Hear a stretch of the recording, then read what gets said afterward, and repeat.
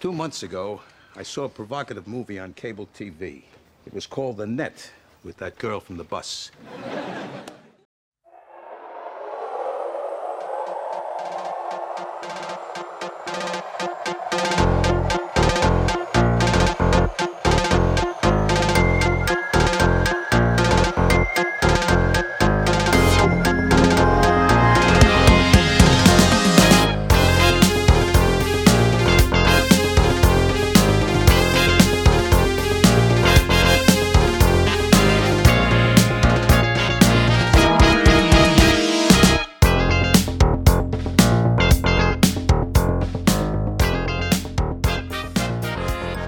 Hi, I'm Kyle.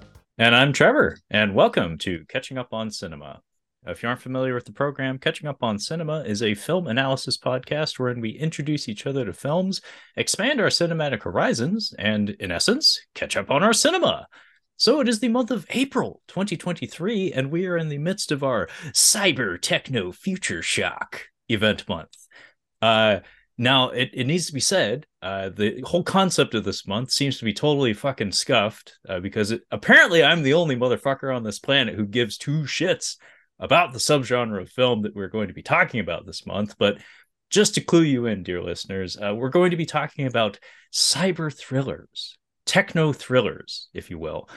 This is a subgenre of fiction that was very, very popular in the mid-90s, early to mid-90s. Doesn't exactly seem to have survived beyond that point of time. But essentially what we're talking about is exactly what the name entails. Thrillers that involve tech.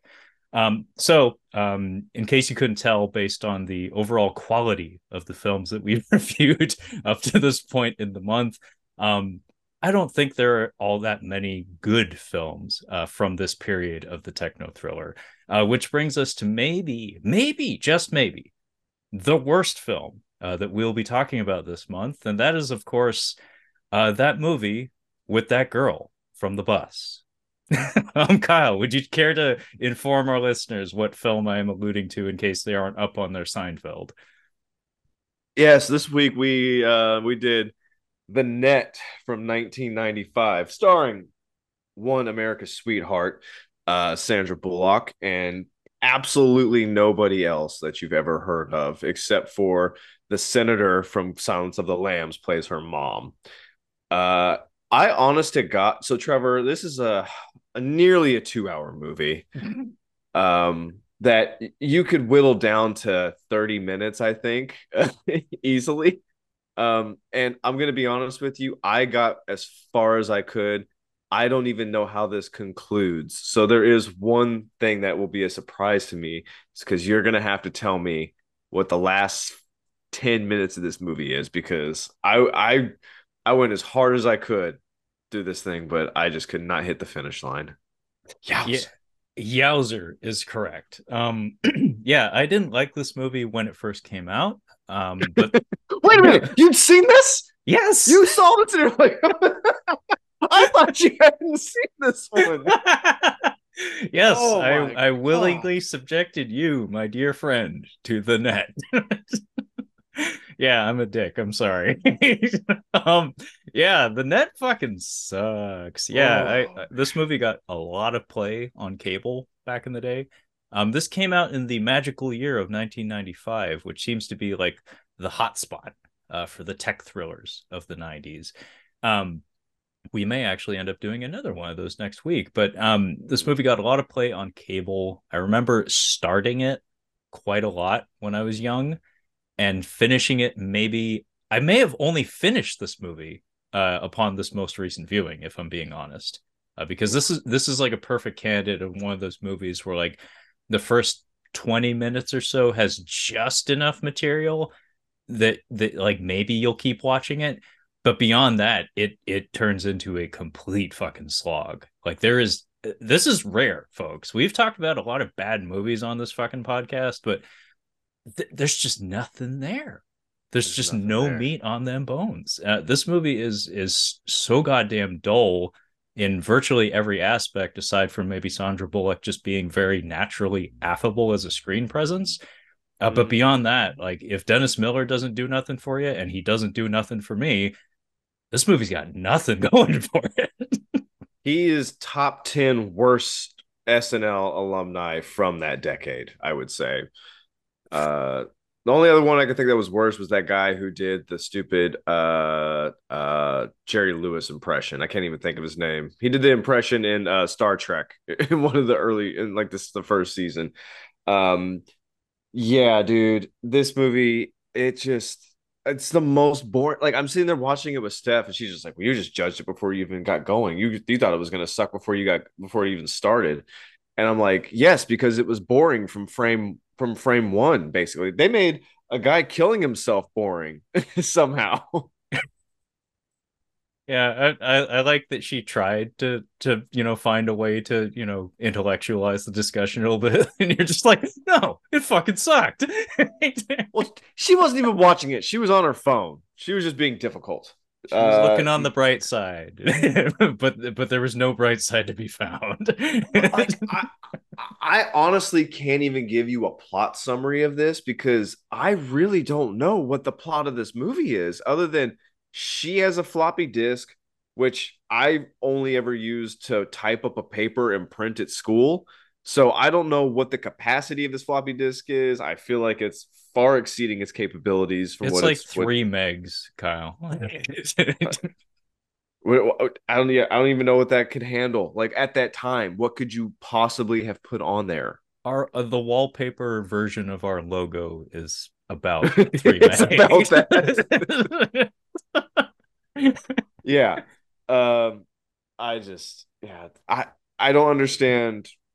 So, but do you want to talk about the director or where Sandy was at this time Sure, before I sure. try to give a plot? I'm going to try to come up with a plot summary. All right, you do that. I'll vamp. I'll talk about the fuckers who made this pile. The Net from 1995 is brought to us from director Irwin Winkler. Now, folks at home, you may actually be familiar with that name, although I was not familiar with the fact that this fella is a film director, on top of what I largely know him for being that of a film producer. Um, he has directed a handful of films, not many of which register with me as being terribly important.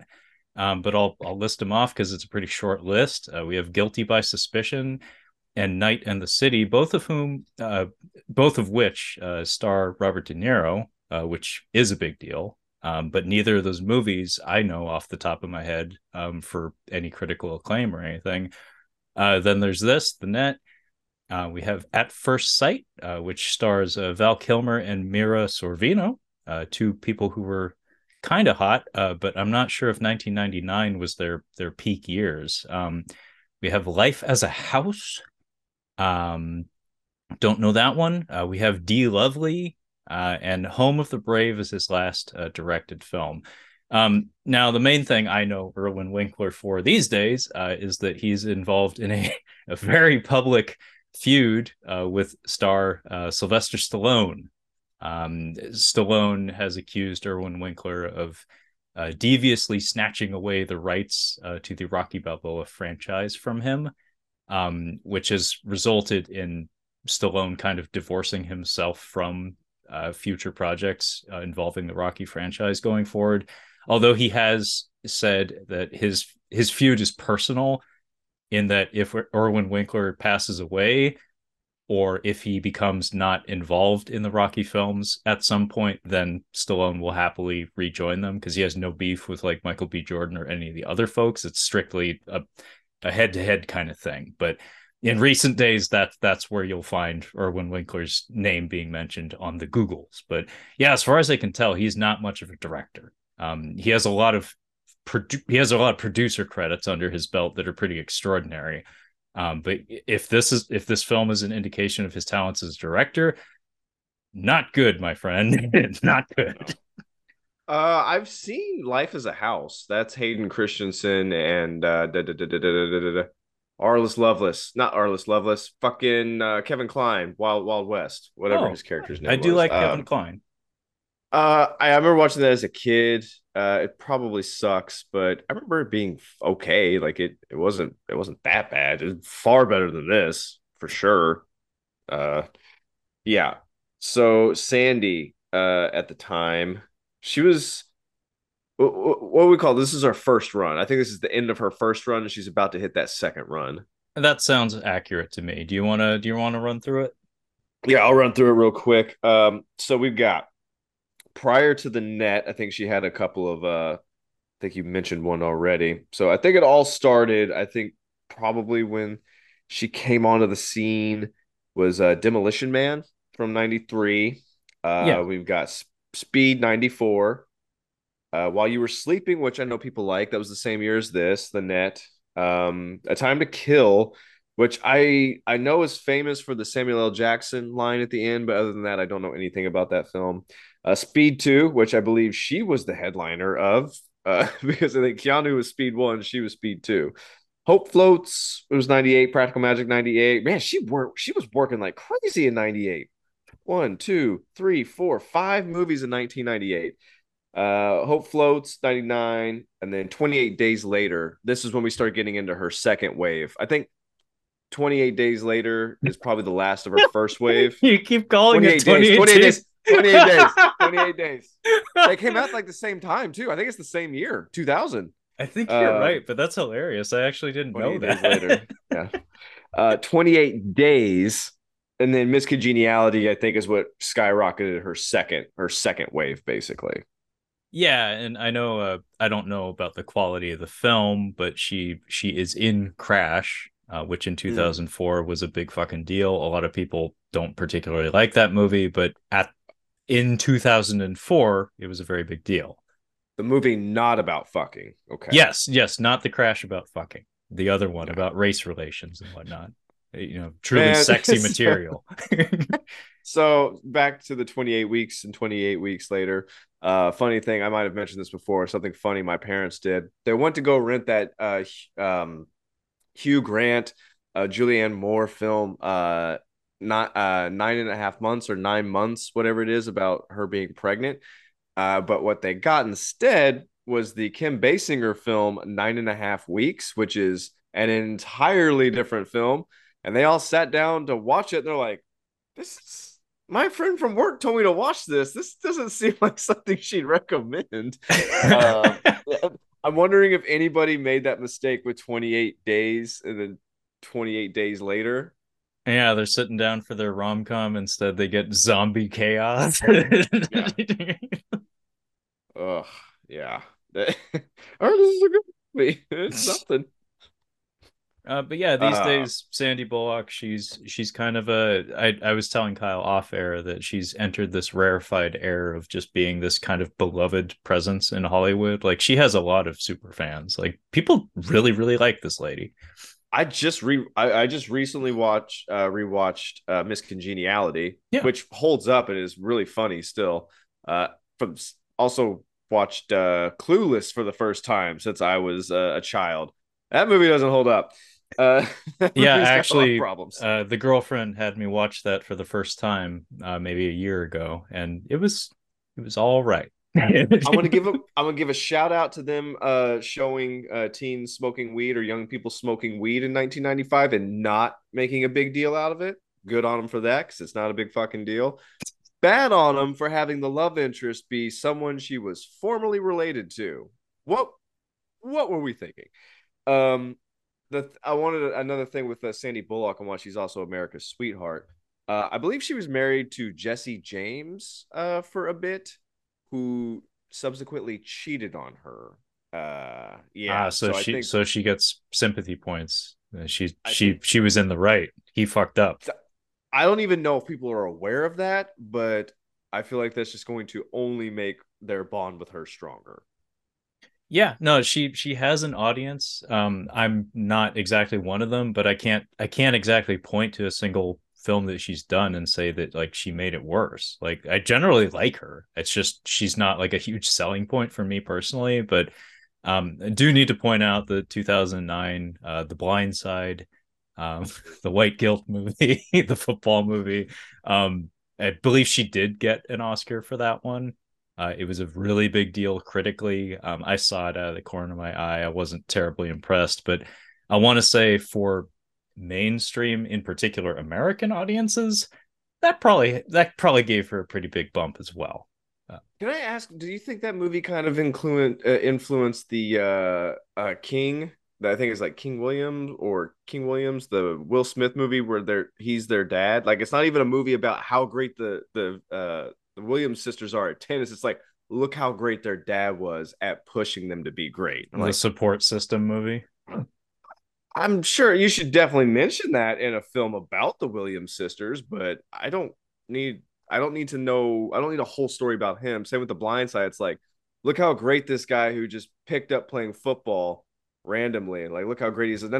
Let's talk about the white lady that basically just snatched him off the street and just like, you're gonna play football now. How great she is. Yeah, let's talk about the white lady with the big hair. Yeah. Oh, she's firm and she goes to church. So yeah. I'm telling you, that movie probably earned her way into the hearts of many, many Americans in particular. Yeah. I found a plot summary for this, and it seems like it works. I'm going to read the short one. This is just the IMDb default plot summary of this film. A computer programmer, quote unquote, stumbles upon a conspiracy, quote unquote, putting her life and the lives of those around her, quote unquote, in great danger. I added those quotes because I don't know if any of those have been any of this has been verified as what happens in this film. Yeah, so a huge problem with this movie is that, as Kyle just illustrated through all those quote unquotes, is the plot is nebulous at best. Like it's very, very hazy. The approach to delivering the information to us, the viewer, and also the characters, is extraordinarily clunky. And not only that, like there's so many ways that you could streamline it and make it so much easier. In fact, like the thing that really ruins this movie, like in like a retrospective context, is the fact that Enemy of the State exists.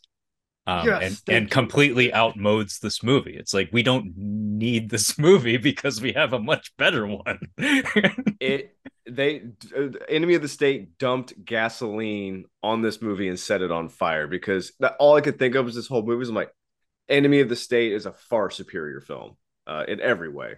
It's so much better. Yeah, 100% in every aspect. It outpaces this movie in terms of energy, in terms of how it uses tech, the way it presents it, and the way it makes it very easily understood by us, the audience, in terms of making sure we know who the bad guys are and what their aims are at any given moment. It's a movie that moves very, very quickly, but never leaves you behind. And it has that Tony Scott charm to it. Enemy of the State is a very good movie. And in a lot of ways, both of these movies share DNA in that they both have the tech angle, but also it's a very familiar story setup in that it's the person who saw something they weren't supposed to. It's a very, very familiar conspiracy thriller concept. It's been a big deal in cinema for many, many decades. Very familiar ground. Only difference is Enemy of the State does everything this movie does and more, and does it better. like the thing, I think the most obvious thing is that Enemy of the State has fucking energy. If there was anything that you could say about that film, it's like it's energy. Because you're stationary one moment and then you were on the fucking run, and it picks up and stops so well in that movie. It's like it's boring even when there's something that's supposed to be exciting happening. It was kind of baffling how they accomplish nothing with the energy and the pacing. Oh, it is actually kind of remarkable. In watching it now, like I have this tool set as a person who can consume film now, where it's like it can be terrible and I can still find a way to find it fascinating because of the choices made. And like a specific example that Kyle's talking about, energy, is there's a sequence where Sandy Bullock has to jump across it's a drawbridge, and the bridge is going up. And funny enough, another 90s tech / conspiracy thriller that we covered many years ago, Chain Reaction, starring Keanu Reeves with a bad foot injury apparently. He's kind of pudgy in that one. He's a little soft in that one, but he had a broken foot. Fuck off. Even Keanu is entitled to a day off. But that movie also has a drawbridge, like a foot chase escape sequence. Only difference is the way they choreograph that. The bridge goes like at like a 90-degree angle, and he has to like struggle to escape. And it's like this harrowing sequence. With this one, like the bridge like is 2-3 feet apart, and she has to just go and she just kind of like gingerly hops across, and then the stupid goon who's chasing, who by the way is the only goon in this movie. There's a lady who shows up later, but the goon squad in this movie, we had a Khan, the progeny of James Caan, his neck muscles, and Jake Busey, a whole bunch of other motherfuckers with frosted tips chasing Will Smith all through Enemy at the Gate, or Enemy of the State, excuse me. Barry Pepper is putting in like Tom Cruise, Robert Patrick level running in that film. Barry Pepper is fucking going for it in that movie. I'm watching that movie after we get off here. That's what I'm doing. I kind of want to too. I kind of want to. That's 100% happening. I think I bought it because I know that I like to watch it on a drop of a dime. I'm just like, yep, I'm watching Enemy of the State. Yeah. No, you know how Robert Patrick talked about his T-1000 run and how it made him feel like he could like run straight through a brick wall? Like they literally do that in that movie. Like they're just like smashing through doors and stuff to get to what's his face, Jason Lee, in that early sequence. That is a harrowing chase sequence, by the way. It's very traumatic as a child, seeing a man on a bike get hit, like clobbered by a truck or whatever the fuck. Jason Lee? I'm pretty sure that was him who first had the MacGuffin that ends up in Will Smith's possession. Oh yes, I'm sorry. I got hairs crossed on Terminator. So I'm like, excuse me. Jason Lee? I don't remember. I would have remembered him being in there. I think he was still skateboarding at that point. Yeah, he was the guy at the Galleria who had the Coke can that got shot up, and he like asked if somebody was. He had to remind the Terminator he was a Coke, fucking demon. No ice. Yeah. Yeah, man, I don't feel like we could possibly go through this front to back, but like maybe highlight the. How about we just talk about it, Kyle? Because let's just talk about it. This movie hurt both of us on some level, and I think we're enjoying just shooting the breeze about it. Because I do, because unfortunately last week, because of scheduling, I wasn't able to join you on the Ghost in the Machine episode, which I really wish I could have, because it's been the best movie so far. I haven't even listened to what you had to say about it. So I did that on purpose, because maybe at the end we could spend maybe just 5 or 10 minutes. I just wanted to throw a few things at you about that movie. Sure. But I had a joke at the beginning of this. This senator at the beginning ends up shooting himself at a park bench. He's just like, I don't know why he's doing it, but he's shooting himself. But his last meal, Trevor, did you see what his last meal was? Was it like a Dannon yogurt or some shit? No, it was like half a green apple. And I'm like, did he kill himself because he's on a diet? I get that. Like if your wife is just like, your health is bad and you have to go on a diet, and he's just eating that green apple, and he's just like, fuck it. This cannot be the rest of my life. I can't take it no more. I can't take it. She took the Twinkies. She took the fudge rounds. Yeah. I gotta shit 5 times a day. Yeah, I'm not doing that. I had a question for you. Yeah. At the beginning, when we're introduced to Sandy, this is one problem I think with the film, is that we're gonna probably compare. I think probably we're gonna compare and contrast this to Enemy of the State, because it's the same movie. It's the same idea, but they do so. Like, think about how much you learn about Will Smith, about this murder, about John Voight, about Jason Lee. Like, you learn all this in like the first 10 minutes of the film, and you get so much about these characters. It's like she's just kind of a person on a computer who's in a chat room. She works remotely, I guess. I really don't know. It's not even clear as to who she is as a person, or who she is as a character, what she does, what any of this is. Like, you're still halfway through the movie, like, what does she even do? She is like a program debugger, I think. Like she troubleshoots the integrity of programming So people send her like software programs, and she's like a tester of sorts. Okay. Um, This made me start watching Silicon Valley again. By the way, you need to be watching that, Trevor, because that's your boy Mike Judge knocking it out of the park week after week with that show. no shit. I'm surprised it's taking you this long. It's fantastic. I had a question about this game that is being played. I don't know if it's her playing it or somebody else, but we had this computer game and my dad did not let me play it because it was bloody, and I think the hysteria at the time was video games are going to make kids gay and kill people. It's the craziest shit. Was this Duke Nukem, or was this a different game? I don't remember what the title of the game was. It's on the tip of your tongue. And your brother will probably get a kick out of this, but that is Wolfenstein 3D. There we go. And that is specifically the Mac version of it, which I have never personally played. But just looking at the graphics in it, they apparently gave it an extra coat of paint because the Wolf 3D that I played back in the day did not look that good. I recognized the character and the first person shooter, but I'm like, look that pretty. Like, I think they did add a coat of paint to that. I think you're right.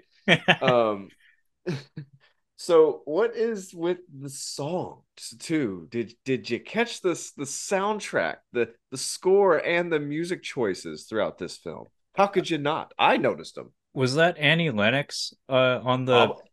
I think so. The song. It sounded like Annie Lennox. I kind of assumed, but I was like, I'm not gonna go verify that. I'm just gonna kind of assume. I'm not gonna honor this film by looking into it even a little. Not even a little bit. Yeah, the music choices, I think that's probably the most frustrating thing for me when we're trying to actually have energy with the chase sequences, specifically that when she's getting chased by the cops, it's like a dong, ding, so dong, folks, ding. to fill this in with even more detail. So there's a choice in instrumentation made in this movie where it actually has some pleasant melodies in its quieter moments, but like Kyle said, when it's in action mode, some questionable, yeah, some questionable choices were made. In particular, the instrumentation, because we have a piano that just goes. It's just like two keys that just go. But it's like a telephone ring though. It's like it does. It makes you like look around, like you get flashbacks from when you're at mom and dad's house or something. It's insane. It's like he let his 5-year-old niece who's taking piano lessons score this thing. It's like, no, she's got it. She'll take care of it. It's like if Uncle Leo was watching this movie, it'd be like, somebody answer that damn phone. Seriously. But by the way, the score is by Mark Isham, who is actually a massively accomplished film composer.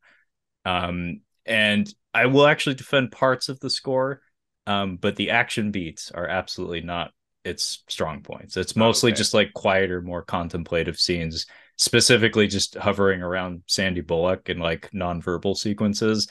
But if you look into his filmography, he's very talented. Like he's done quite a lot of good in his career, just not maybe this movie.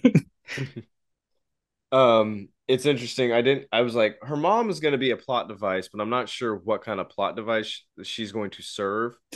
And her mom has Alzheimer's or some sort of dementia. She doesn't know who she is after she visits her, but it's only so that she doesn't have anybody close to her that can identify her later when her identity is stolen.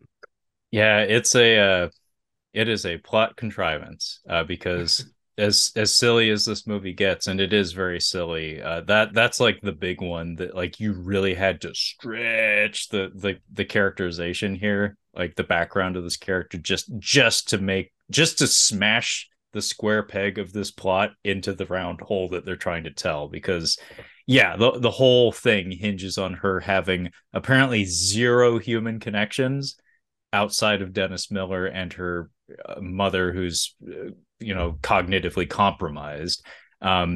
What's funny actually is if you think about it for 1 second, the pizza service could probably bail her out because they would, the way she orders this, but there's a sequence early in this movie that's, I think, largely what this movie's remembered for, aside from the Seinfeld connection. Sandy Bullock orders a pizza via the internet in 1995, which was fucking mind blowing. Yeah. Like just next level craziness.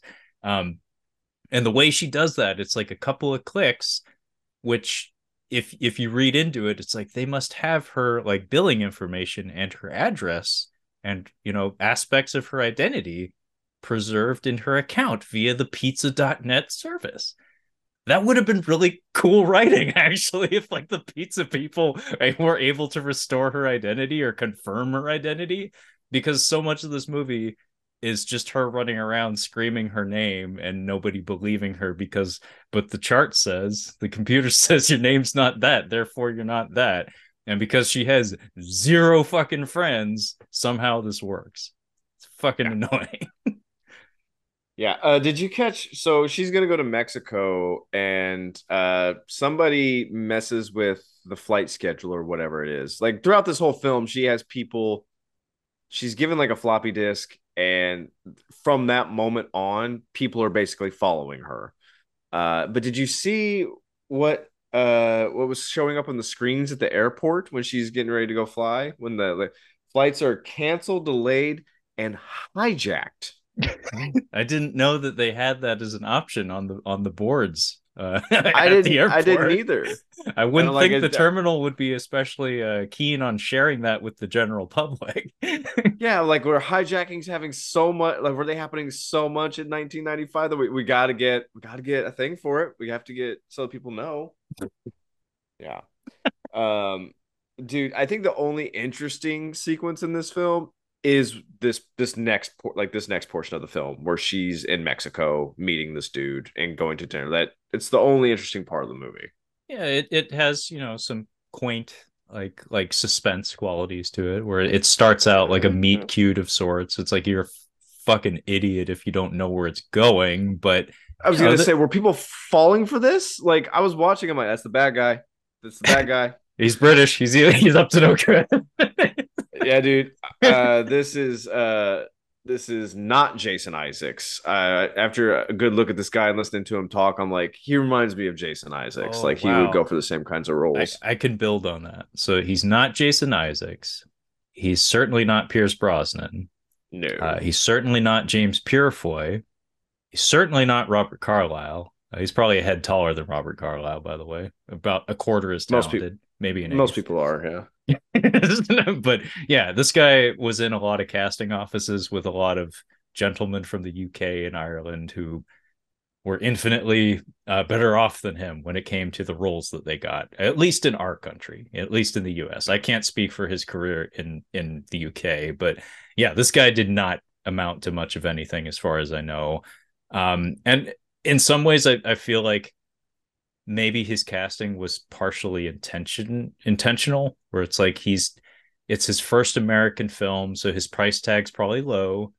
He's the way his hair is done up and the fact that he's British in 1995 makes me think that they're very intentionally trying to draw a parallel to Pierce Brosnan's, you know, take on James Bond. I would say Pierce Brosnan was like one poor choice away from being in this movie because he could have done this role basically. He was 3 years removed from the lawnmower, man. Exactly. Like it was right there. It was right there. Yeah, this is kind of crazy. Like he charms the pants off of her. Not literally, just, you know, he charms her.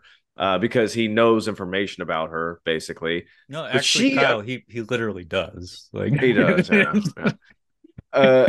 But he convinces her to get on a boat. He's like, "Let's go to dinner tonight." He convinces her to go to dinner. She gets on a boat with him, and I don't know if you would have noticed this, Trevor, but when they go out to dinner, they are drinking clear cocktails with little onions in them. Are you familiar? Do you know what this drink is? Only because I've watched this movie, Kyle, but would you care to let our listeners know what you're alluding to? It's not even a martini, like a vodka martini. It's a gin martini. They're drinking gin martinis in Mexico. That's not what you drink when you're in Mexico. I was about to say, not the first drink that comes to mind when I think south of the border. South of the border, you're gonna go tequila, and then second, you're probably gonna go tequila, and then a close third, you go rum. But first two are gonna be tequila. Yeah, certain parts, probably rum, but yeah, the mezcal, tequila, something along those lines. As a person who doesn't drink, like even that's what I would go to. But this is called a Gibson, is what they call it in the film. Have you ever heard of that before? I believe that probably is another term for a gin martini, but I could be wrong. Let me double check that. There's quite a lot of repetition of it, so at the very least, the screenwriter seemed confident that that was a thing. I don't know if it actually is, but speaking of which, folks at home, we actually did a drinking movies month a few years ago here at Catching Up on Cinema, and I know Kyle's keen on giving it another whirl at some point. On that topic, Kyle, is this something, provided you're not in Mexico, is this something that you would actually consider drinking? I've actually had. I didn't realize it was called a Gibson. I just called it a gin martini. Yeah, that's what a Gibson is. I have actually made it before. It's not too bad. I've actually come around to gin as I've gotten older. It's particularly good in the wintertime when it's cold because gin is very floral and has a unique kind of taste and flavor to it. And I feel like it's best when it's cold. Not in Mexico. That's one of the last things I drink in Mexico is gin. Yeah, so way to go, Sandy Bullock, drinking Gibsons in Southern California and Mexico. That's apparently where you do that, according to Kyle. Yeah, I do not agree with that. But yeah, so we've learned that he's the bad guy. They stage a purse snatching here. Again, did you figure out who these people work for? Or like what's so bad about this floppy disk that she has? Now, see, from a presentation and a writing standpoint, that's kind of what I was very clunkily trying to allude to towards the top of this discussion. That's like one of the biggest problems with the way this movie's put together, is that all of the bad guys, aside from our British gentleman, he's supposed to be like a Terminator kind of figure, but he is absolutely incompetent and completely unthreatening. Sandy Bullock has like no combat training. She has no real unique ability in her ability to escape danger, and this guy just fails and fails and fails left and right. He is completely incompetent, and he has shown up so many times earlier in the movie that by the time you get to the end and he's still the only bad guy we have, it's laughable. And what I'm getting at here is that like the actual villains, like the actual plot of this movie happening around this character, not the things happening to the character, but like the actual going-ons that are causing all these things to be done to the character, it's all just talked about like you would do in, I don't know, the first few episodes of a TV series before you know where you're going with the story. But this is a self-contained motion picture where you have 2 hours to get all this out there, and it's actually kind of hilarious that like we very seldom actually touch on the organization and the characters who are actually instrumental in like doing all the horrible things that they're doing to this woman. It's baffling actually that they took the approach that they did, because apparently this is like mind-blowing kind of shit. So apparently the villains in this movie are a cyber terrorist organization called the Praetorians, who are never seen. The head of it is the CEO of a software security firm, who is only seen via television monitors a couple of times for a couple of seconds. And all of this is just talked about, and the rest of it's just voices on the other ends of phones. Again, kind of the same horseshit that you would do in like a TV show or something, where it's like, we haven't cast those people yet. We'll just have them as voiceovers until we're ready to actually have actors represent them on screen or something. It's a shame that Larry David is such a great writer, and I love the gag of the English Patient about everybody just like saying it's the best movie, and they all watch it like, this is fucking boring. This is terrible. I wish, but they don't really recycle jokes. It's just not this is not what he does. So it's unfortunate that they couldn't do that with this. It's just like, what the this is so boring. Like, what even is this movie? At least they wasted it. At least they used that joke on a movie that definitely deserved it. A movie that was getting high praise that is boring as sin. I tried watching it, dude. It can't be watched. I haven't seen it myself, but to conclude the thought, like the thing that's really irksome about the way they structured the plot in this and the way they set up their quote villains in this is that it comes across as really petty and incompetent, that they're jumping through all these extraordinary hoops, using their hacking abilities to upend this woman's digital footprint and like basically just stamp out her identity. And it's like, for what? like just shoot her in the fucking head and call it good. Like, what the fuck is the point, man? Yes. Oh, speaking of shooting somebody in the head, Dennis Miller fucking pops up after a while, because literally, like, she almost gets murdered in Mexico by this dude on the boat. She swims to shore. She loses her identification. She has to go to the border. They're like, we're going to give you a different name when you go into America because you don't have your identification, which makes no fucking sense. In the meantime, her home has been sold, and she's trying to say that she is this person and she's not. So that all takes about, I'd say, 5 minutes of screen time to just kind of go from A to B there. But then she gets to this hotel room, and that is where, or she meets up with Dennis Miller, and then the movie just comes to a dead fucking halt for like 50 minutes. It's kind kind of this midsection of this movie. I do not get it. Yeah, another misstep in this movie, and Wait, you know, what was the plot, or Dennis Miller? Well, I mean, Yes. If we're being honest, yeah, that weird casting, especially considering he's supposed to be her like psychotherapist and X. They was fucking. And So- and he was her side piece, his side We piece. were- Excuse me.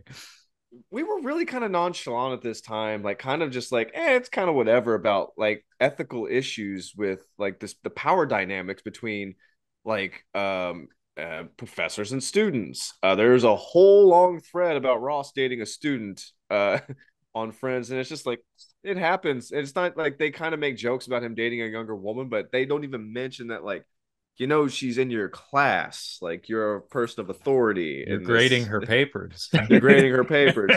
Same here. It is highly unethical for a therapist or a psychologist, psychiatrist to date their patients. Now, my question was he dating her before he started giving her therapy, or was he giving her therapy, started dating her, dumped her, and is still giving her therapy? I mean, any way you unwrap that, it's terrible. Yeah. That is I mean, icky. I suppose I don't know what the ethics are, like if you are treating a patient and then later after you're done treating them, you maybe date them. I'm like, I could see that being possibly okay. I still don't think it is, but yeah. But Oh yeah. I don't know. I don't know if this is just why we had comedians kind of pop into 90s. This was kind of popular in the 90s. Think Chris Rock and Lethal Weapon 4, where you have comedians be in otherwise supposed to be serious movies, but they're doing their shtick, doing their comedian thing. Dennis Miller in here is like, he did have one joke. I'll admit, I'm like, that was funny, but other than that, like, you just want to smack him. He's just unbearable. It's that goddamn smirk and that general air of smugness. That smugness, like, yeah. Mm-hmm. And this was also big hair Dennis Miller, so it's even worse. Like, I think this is right after he left Saturday Night Live. I think he had just finished. That tracks. And actually, what's kind of funny is, like, I don't even have his page pulled up on Wikipedia. I'm just riffing here. I'm working from memory without a net. So if memory serves, Bordello of Blood was probably around this time. Oh God, dude, we have to do that at some point. I would love to. No, I've seen that Yeah. movie a couple of times. It is campy, it is goofy. It's not very good, but it tickles you sometimes. Is that Tales from the Crypt or is it just its own thing? No, it's Tales from the Crypt. Demon Okay, Knight that is far and away the better film, but Bordello of Blood still has, some fun to it. is that William Zane in that one? Yes, William Okay. Xanatos or whatever his birth name was. We love Billy I saw, Zane yeah. and his We do. eyebrows. We Um, do. but yeah, Bordello of Blood, I want to say, was roughly around this time. And funny enough, a movie that I know you haven't seen, but was actually floated as a potential for our Cyber Techno Future Shock month, Disclosure, which Mm. is also a tech thriller from around this time period. He has a very small role in that movie. And really, the only novelty factor of that is, well, I mean, if you like watching Michael Douglas fuck, which And I do. we all do. But I mean, that movie has that. A lot of his movies have that, but that one has that. But also, that one is actually legitimately filmed in downtown Seattle, in the Oh, Pioneer Square area. And you actually oh, nice. see 90s my backyard. It's actually kind of cool. Like they legitimately actually filmed it there. What's something that I don't think we've ever talked about doing is Seattle movies. Singles would be way up there as one to do. I haven't Ones seen that, it, but that would be a good excuse. yeah, I'd like to go back and watch some films that were actually shot in Seattle, not in Tacoma with one shot that they took. 50/50 was supposed to take place in Seattle and it's shot in Tacoma. Well, Vancouver, Canada, is usually where Seattle movies are shot. It's Yeah, yeah. a thing. I think our permits suck or something. Because I actually do have a friend who tried to film out here. He's from Portland, and didn't go well. Didn't happen Yeah. even. It was that bad. Yeah, nice try, motherfucker. Not Get out not of my here. city. Get back down there. the fuck back to the fuck back to Portland. Get back to Bridgetown. Nah, that used to be the logo of Seattle. Now it's Seattle. Get the fuck back to the foul. Get the fuck back to the valley. Pick up your shit and get out. Get back to California. Get out of my state. And God Yeah. forbid if you have a car. We don't need any more of those. If you have a California license plate and you cut me off in traffic, I will scream honk at you. Like fucking Shaq Torrance swinging an axe. Oh, yeah. I'm not joking. So what was I gonna say? His joke that was funny. I did think it was pretty good. Was where she's like, "Do you have that laptop I gave you?" He's like, "Wearing it right now." I'm like, that's good. I'll give you that that. was quick, and yes, that elicits at least a smile. Yeah, I think what bothers me about him is like he's a guy who thinks he's funny, but he's not really that funny. Didn't he do football broadcasting for a hot minute there? I think he's a Republican. I think he's kind of a He is. Republican He is. commentator. I think he Uh, does. I think he did that back when it was kind of okay to be like an outspoken celebrity Republican, and now it's kind of like I'm not saying about where things have gone recently. I'm saying as the celebrity Republican. It's like Arnold has definitely been very vocal about he does not like the way things have gone. Other ones are just like I'm not going to say anything. yeah. So what you're saying is Chris Pratt's not going to be on Monday Night Football anytime soon. God, I hope not. I don't think it's gonna. I don't think it's gonna matter because apparently the Mario movie is just fucking raking in the dough. Mamma mia. Damn it. Yeah, Yeah, dude. This fucking hotel sequence. I have it marked down as sleepy time because this is just. what I started to get into before we talked about a I lot was of rudely interrupted. no, before we talked about a lot more fun things than the movie itself was uh, an unfortunate like symptom of a lot of this era of tech thrillers and in fact just tech movies in general is that by necessity you have to spend quite a lot of time just showing people computer monitors and just Mhm. software windows opening and closing and just click just keys clattering and stuff. And so there's supposed to be a lot of visual storytelling that's happening. But I really don't know of like a sexy way to do that unless you like really take it for a walk and like make it very effects intensive, or like you do Ghost in the Machine stuff where you're like zipping through cable lines and like Yeah. doing like crazy CGI stuff for like really mundane hacking and stuff. But the way they present it in this movie is unfortunately very dry. um and actually I think I don't know, I don't know computer stuff all that well, but I do know they did actually have tech advisors on the film. So I wouldn't be surprised if maybe the dryness comes from like a legit attempt to kind of do it straight, which again is just completely dry and deeply unsexy from a Yeah. filmmaking standpoint. Well, the fun thing, I'm going to go back to Enemy of the State. The fun thing about that film was it was about surveillance. Yes. So this team has basically tapped into satellite cameras, which is highly illegal, but they were saying it was a training exercise. So everything that's being told to you is where he's moving to. That's basically what they're saying. It's like, oh, we have just be heads up. There's something happening up here. Okay, he's headed this way. So all the computer information is just camera information essentially, and relaying that information. The information that's on here, like I think I saw that program 2 times. That's the only thing I remember seeing was that what is it? Mozart's Ghost. Mozart's Ghost, and it literally sounds like fucking Corey Feldman being a Teenage Mutant Ninja Turtle. Just watched that the other day, or yesterday, actually. No, just yesterday, actually. Yeah.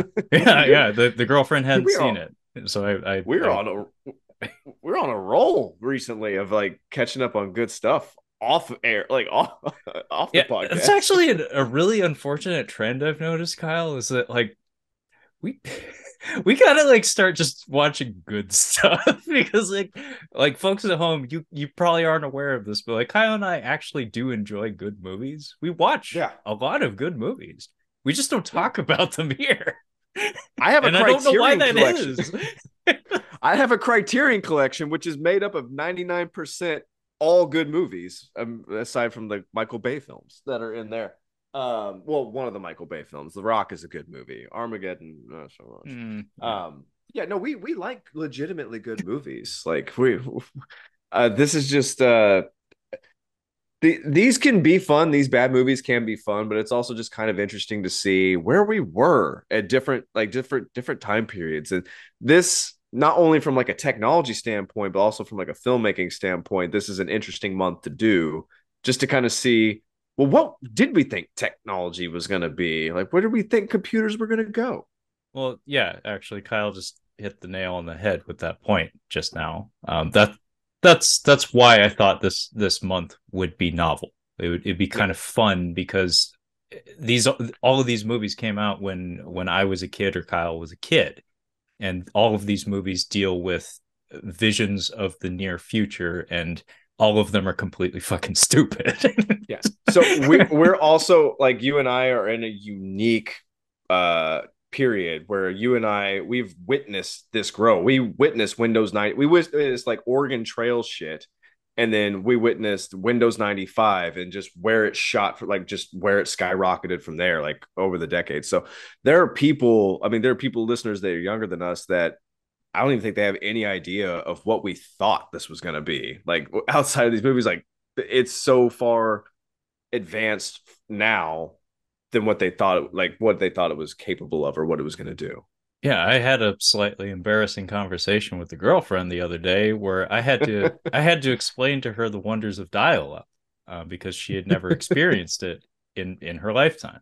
She's a little bit younger than me, such that she has no memories of it. And I was like, wow, you don't have any memories of having to tell your parents that you're going on the internet and having them have to like base their phone calls around like when somebody was on the computer. Are you on the phone? Yeah. Get off.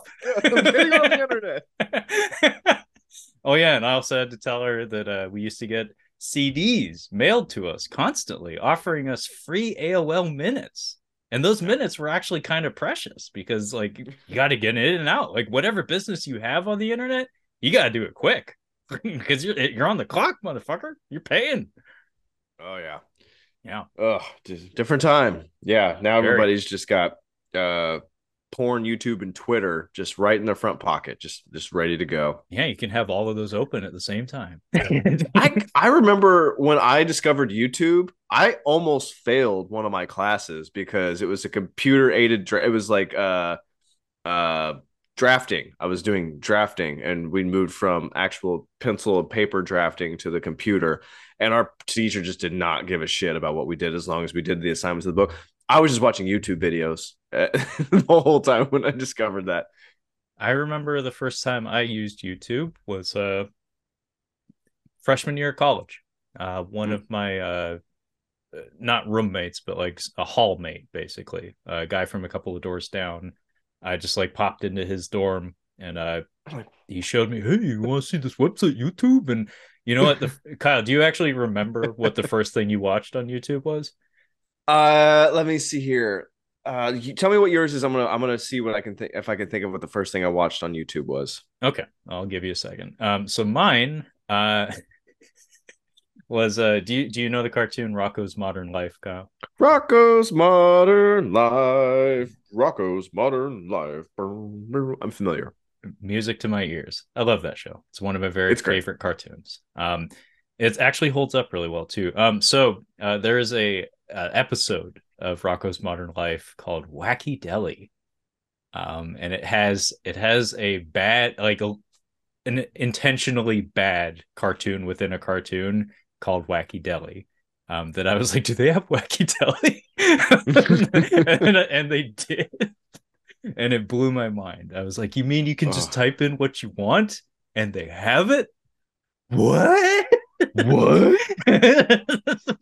Oh, okay. So I think I found. I think that I can say confidently this was probably the first video I saw on the internet was on YouTube was Unforgivable. If you remember the Unforgivable, it is a young black man out in the woods trying to get through this really funny story. I cannot repeat anything that he says here, but it was dropped about 16 years ago. If you can find it, it's YouTube gold. We quoted it. It's just a mistake. It's one of the funniest videos. I don't actually know that one. I don't know that one. Yeah, Chocolate Rain was pretty high up there. Yes. Salad Fingers, I remember before Adult Swim, really. That was up there. But yeah, early days YouTube was a blast. I think Jenna Marbles is still a fucking person. I think you're right. That's insane. She was never even close to being on my radar. I found out about her through some YouTube lore, some historical documentation via YouTube about YouTube. That's where we're at, folks. The serpent is very much eating its own ass. I had friend girls who thought she was funny. But yeah, and then we also had the other Wild West websites that were around at that time. Won't get into those, but just know, young listeners, that anything that somebody older says that they saw. Believe them. Believe me. Okay, so before we move on, I just have to ask you. Just have to say yay or nay. Did someone make you watch Two Girls, One Cup, and did they tell you what it was before they had you watch it? Nay. I am aware. I know what it is. I of course heard all the buzz, but no, nobody ever rickrolled me with Two Girls, One Cup. Oh, I got rickrolled with that. Folks at home, look it up. look it up while you're at work. But yeah, dude. I don't know how much more in detail you want to go with the rest of this film. Because I stopped taking notes after doing a detailed examination of the movie, Kyle. But I just don't know what else I have to say about like the. Okay, do you want to tell me how it ends at some point? Sure. So just before that, though, Kyle's mentioned surveillance as being like the kind of the core theme of Enemy of the State. That's what that movie's about. By the way, that electronic bloop noise lives rent free in my head. Whenever they cut to the satellite, it makes this bloop noise in that movie. For whatever reason, I just have that sound forever embedded in my memory. You'll see it later, so it's yeah, I'll probably watch it tonight or something. Anyway, that's kind of what this movie's about too. Although this one's more about security. It's like it has a decent concept, because basically the core concept of the movie is that using backdoor programs and hacking skills through the magic of 90s technology, this evil cyber terrorist group erases Sandra Bullock's identity, and it's all through the power of computers. So basically the movie's trying to instill fear in the viewer by making them aware of the fact that a lot of your personal information exists in a digital format, and should it be tampered with, has a ripple effect of affecting other systems and potentially robbing you of your, legal personhood, I guess, which is frightening. I was gonna say, it was a scary idea. Like, excuse me.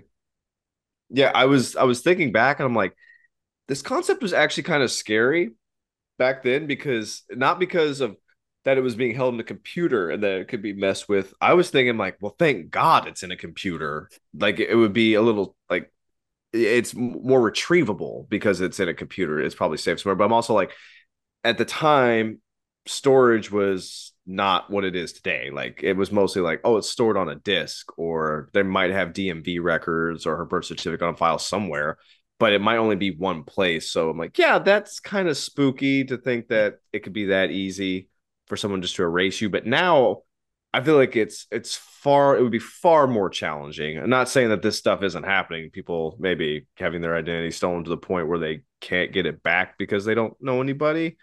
But I thought it was an interesting idea for the time. I'm like, that is kind of spooky. It's a really interesting idea for the time, although maybe it's a little bit ahead of its time, because it's kind of funny because like I could totally see a much better version of this movie being made now.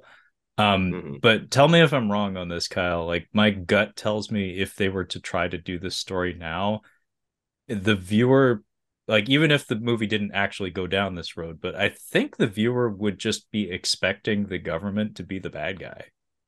Yeah. Like, and I'm not gonna lie, I started this movie again. I don't think I ever legitimately watched this movie front to back when I was young. I certainly started it many times. But by the time I got to the end of this one and it became clear that it was some nebulous cyber terrorist group, I was like, that probably would have been a lot more streamlined if you had done Enemy of the State and just had it be a corrupt politician or something pulling the strings, as opposed to some cyber terrorist group who we never see or hear from. Well, the interesting thing that they do, and it's kind of it's not a huge part of the film, but yeah, we have a corrupt politician in that movie, but also we have the bad guy from The Mask of Zorro is a politician who's pushing for more surveillance by the government, and they end up stealing one or taking one of the things that they use to videotape Will Smith, and they put it in his house to kind of be like, fuck you, dude. Like, what happens when it's put on you? The flip to that is that he would still just want to pass the bill, even though it would happen to him, which I don't know if that's what they say in the film, but I'm like, I can tell you what he's going to do. He's just going to be mad, and he's still going to want to get the bill passed. Oh, yeah. Will Smith was shot the very next day. Yeah, for sure. He did not get his job back. But yeah, that would have been a little bit more interesting. Not a cyber terrorist group. Like, that's, well, again, in 1995 especially, it's like your average moviegoer isn't really going to have a good handle on what you're talking about, probably. No, we don't now. Well, even the movie doesn't fucking know, because like when like a couple of mouthpieces for that organization, we only get two. It's the British guy and the lady who's impersonating Sandra Bullock for a part of the movie. Like when they're questioning about these things, it's like, what do you want? And their basic answer is just like, destabilization in the general sense, I guess. Yeah. Stop asking questions. They're not even they're not even computer jokers. They're not even anarchists. They're just like they kind of want to slightly disrupt things a little bit. And that's unfortunately the way it's portrayed in the movie. They are computer misfits. They're not even supervillains. They're just kind of assholes. Dude, I forgot you mentioned that this British guy or this English guy, he is so bad at his job. He is so bad at his job that his one of his partners is just like, man, why didn't you just you're terrible at this. Like you have not done your job at all. It gets worse, Kyle. You said you can't remember the end. The one other bad guy in the movie, the lady, he shoots her on accident. Sandy, bam! Like that wasn't her. It's not even like a she was in the way kind of thing. He just gets jumpy and he shoots her. My God, that is incompetence, my friend. I forgot that he shoots her. It's terrible. It's pretty funny. So why? Okay, so that's weird. So why would you write your own character to be this bad at being a spy to the point? Well, because it's not really a part of the plot of him being a bad whatever he is, terrorist spy. She just calls him out on it. It's not like a funny like Leslie Nielsen, like, oh, he's the worst spy. He just keeps shooting himself in the foot and bystanders or something. I just don't get why you would do that. With all of my powers of podcasting, I cannot bullshit an answer for you. Like they completely undermine any sort of threat or menace that this character could have ever potentially held, by just making him look like a complete fucking clod. Okay, so I want to try to see if I with the end of this movie. So Dennis Miller's dead, by the way. Not in real life. God. Maybe maybe he is. I don't know. I don't wish anything. I don't wish any harm on the man. It's just I want him to die in the movies that they try to put him in. As soon as he's just like when Alec Baldwin in Beetlejuice is trying to say Beetlejuice, but his jaw comes off. He goes, "Bet." That's when Dennis Miller should be shot. Bet. Immediately. Have him give him a Brad Pitt cameo in Deadpool 2, where it's just like he's just there for a frame and then he's dead. Just have it Leslie Nielsen with a gun. Oh, it works. He's like, I don't know, his new partner or something, and instantly shot. New gun works. So she, after he's dead, she's like, I'm on my own, but then she's like, I'm gonna take these guys down. So she goes to the building where she was an employee, but nobody knows what she looks like, even though she had a desk there. Okay, we're just gonna suspend disbelief for that. Yeah. So she's like doing like, I'm gonna do a fire alarm down. She's downloading the floppy disk or downloading the whatever it is. Stop the downloads. They're using too many firewalls. Hide your subnet mask. Oh man. Ask Jeeves. Yeah. So I guess the idea is to download the program or whatever it is, and then what is her plan? What is her plan to do after that? I'm struggling. So she breaks into her office. This was released in theaters. I know, it's pitiful. So it made a lot of money. That's insane. I mean, Sandy Bullock was pretty hot at the time, but it legitimately did make money though. Okay, one thing that we forgot to mention throughout this film is that Sandra Bullock is flipping adorable. Like she's just absolutely beautiful. And a lot of what she's doing is just that we're just having her be cute in the movie. A lot of this is just her in a hotel room being cute, at a computer being cute. A lot of the film is just that. In a swimsuit in Mexico being cute. You see her belly button the rest of them. Once she gets back from Mexico, you don't not see her belly button. Well, see, they have a workaround for that from a screenplay standpoint, because those aren't her clothes, Kyle. They were given to her, so they don't fit right. Oh, they fucking thought of that. That's where the thought went. You can't Erwin. tell me what your bad guys are doing, but by God, you become a genius when you want to get Sandra Bullock's belly button on screen. Yeah, when you want to make sure that midriff is exposed at all times, whilst hacking, one must properly ventilate their attire. We see her. I think we get to see her. We get an underwear shot because I was like, do they have a whale tail in '95? Her running from the cops. I'm like, we weren't whale tailing at that point. So, but it's just a shot of her running and her underwear popping out. Yeah, I don't doubt that. I can't recall. Yeah. But she's most certainly bikini clad at one point in this movie, though. And they linger on it because, like you do. But yeah, the way this woman hacks is the way Kenneth Branagh makes Frankenstein monsters in Frankenstein, which involves Shittily.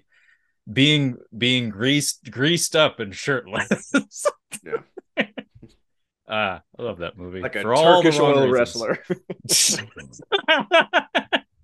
wrestler. But I will counter that just a little bit, just to try to lend some legitimacy as to why she was cast, aside from she was cute as a button in 1995.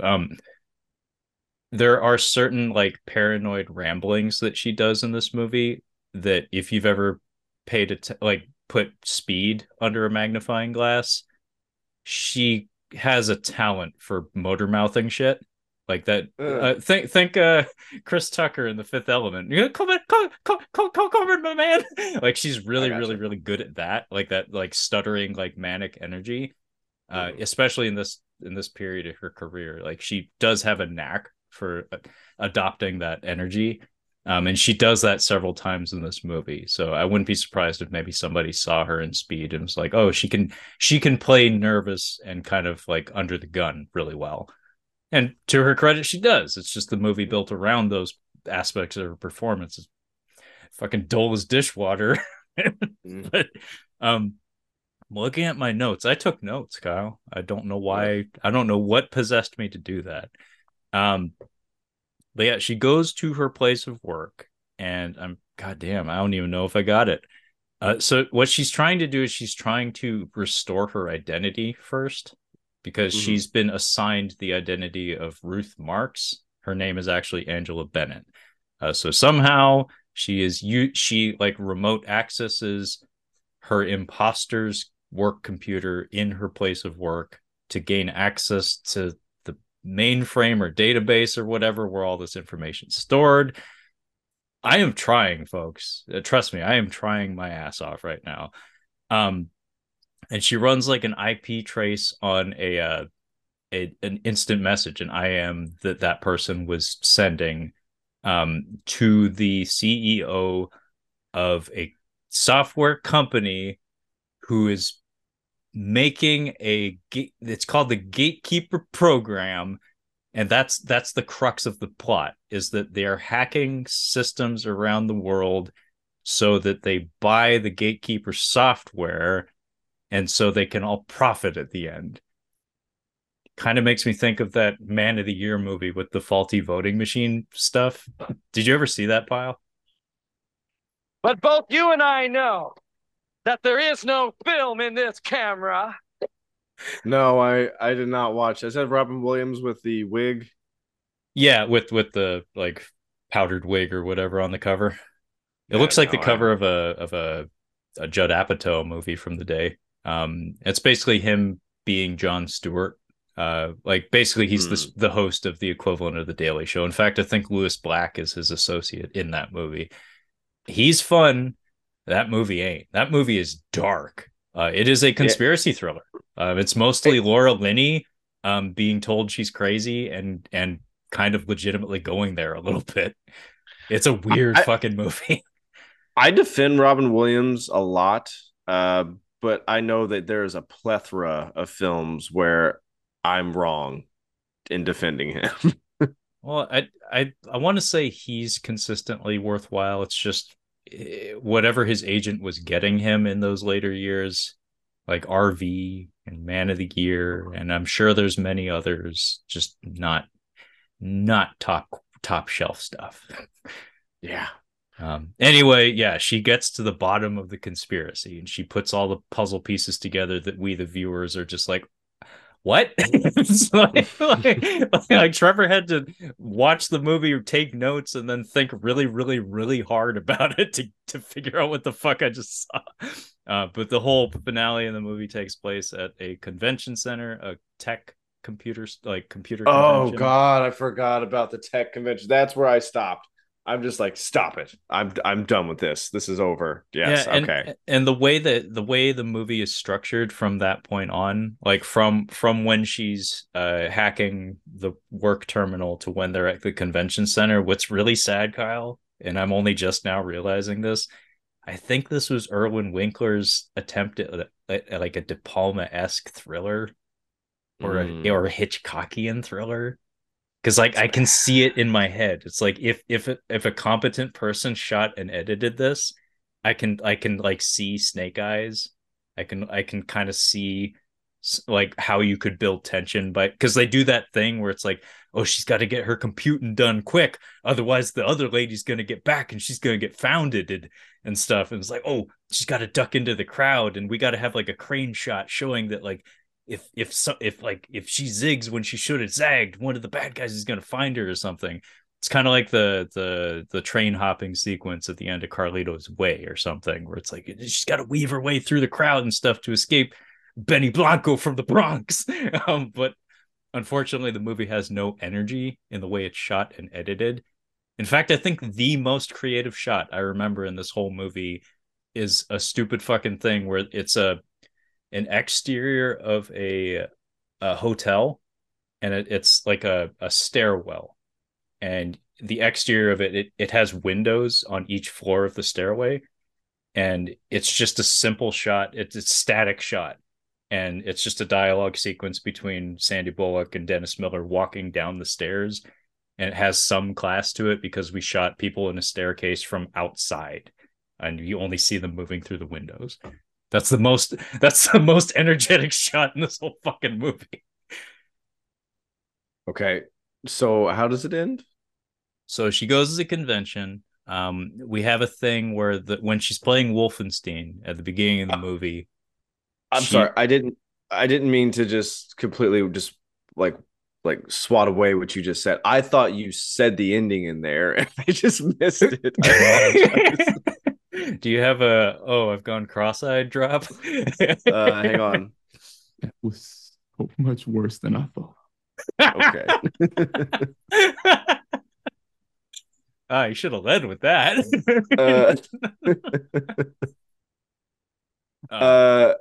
Yeah, I actually saw that shot that you're talking about, and I had the same thought. I'm like, that's actually decent. Yeah. That's not too bad. I saw that. Yeah, credit where credit is due. You know, the DP actually showed up that day.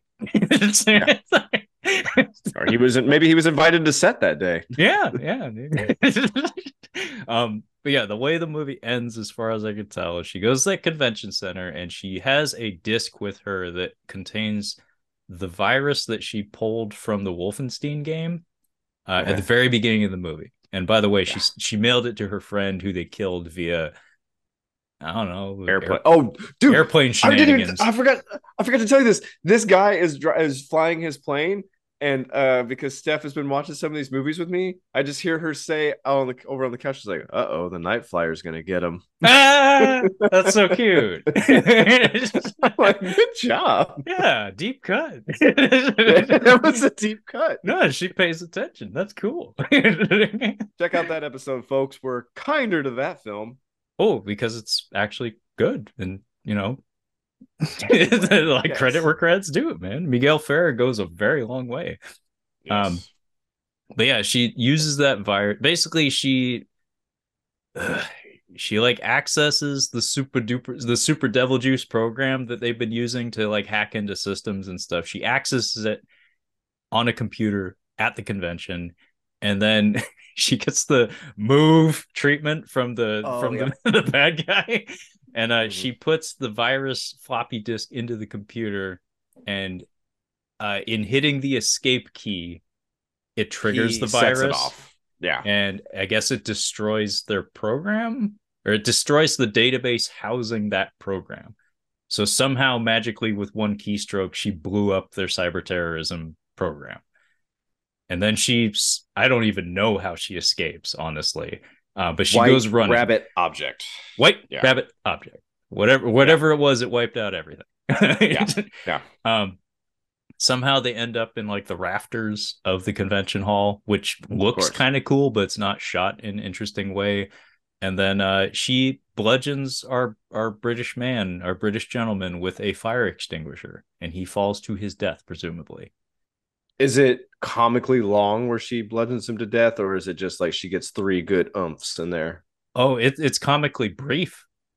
Because remember, this man is brandishing a handgun, and he walks up to her within bludgeoning range, nice. And then she quick draws him with the fucking fire extinguisher twice.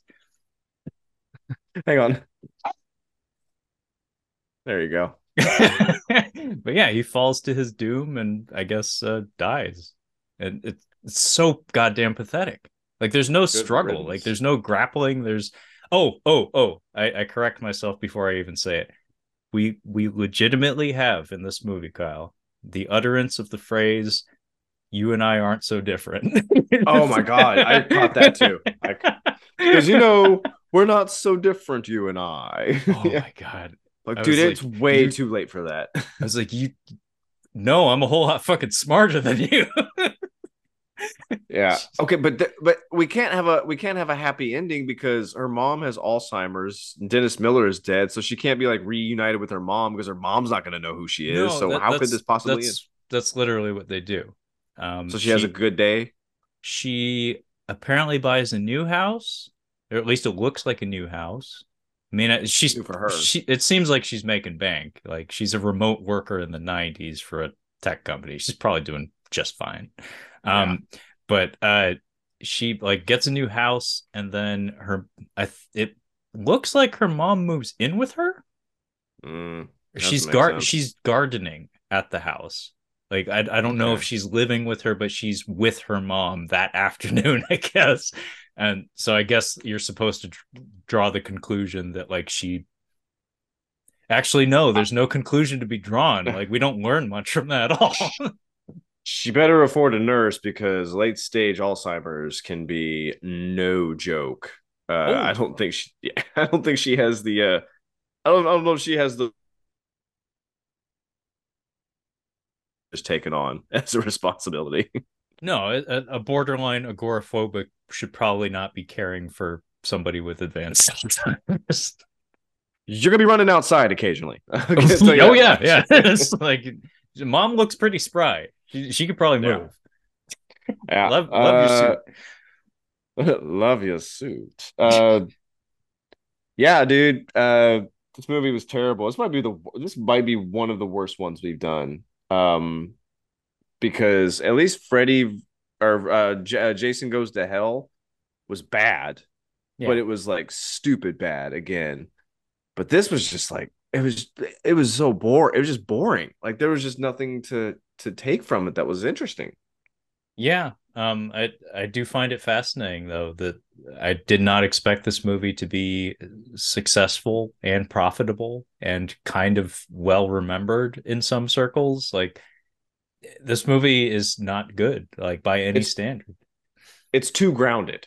I think that's the problem for this type of movie. Yeah, and my hope is to close out the month with Virtuosity, which is not that. Virtuosity is big, loud, and dumb, which I think is what we need to wash the nasty taste out of our mouths. Because, this movie is so dry and dull, and it just doesn't work in any way. Like there's almost nothing there. And I get it. Paranoia thrillers, conspiracy thrillers, involving tech especially, are kind of a beloved subgenre, but to people who would choose to remember this one maybe reconsider it or give it another watch, because at this point I don't think it's at all deserving of it. No. Yeah. That movie with that girl from the bus, Well, now you can say you've seen it. Now you actually know what Mr. Costanza is referring to when he mentions that movie. Yeah. A pile of shit that he probably fell asleep during. Seriously, he definitely fell asleep. Oh, no. Absolutely. There's no way it would have held his attention. It barely held mine. Most certainly didn't hold yours. But and I can't fault you for that because this movie, it just has no life to it. There's no energy. And that's really unfortunate. And like you said, that really does make for the worst movies. Is the ones that you just have nothing to grab onto, because like a bad movie can be really, really fun if it's bad in the right ways, but this one's just dull.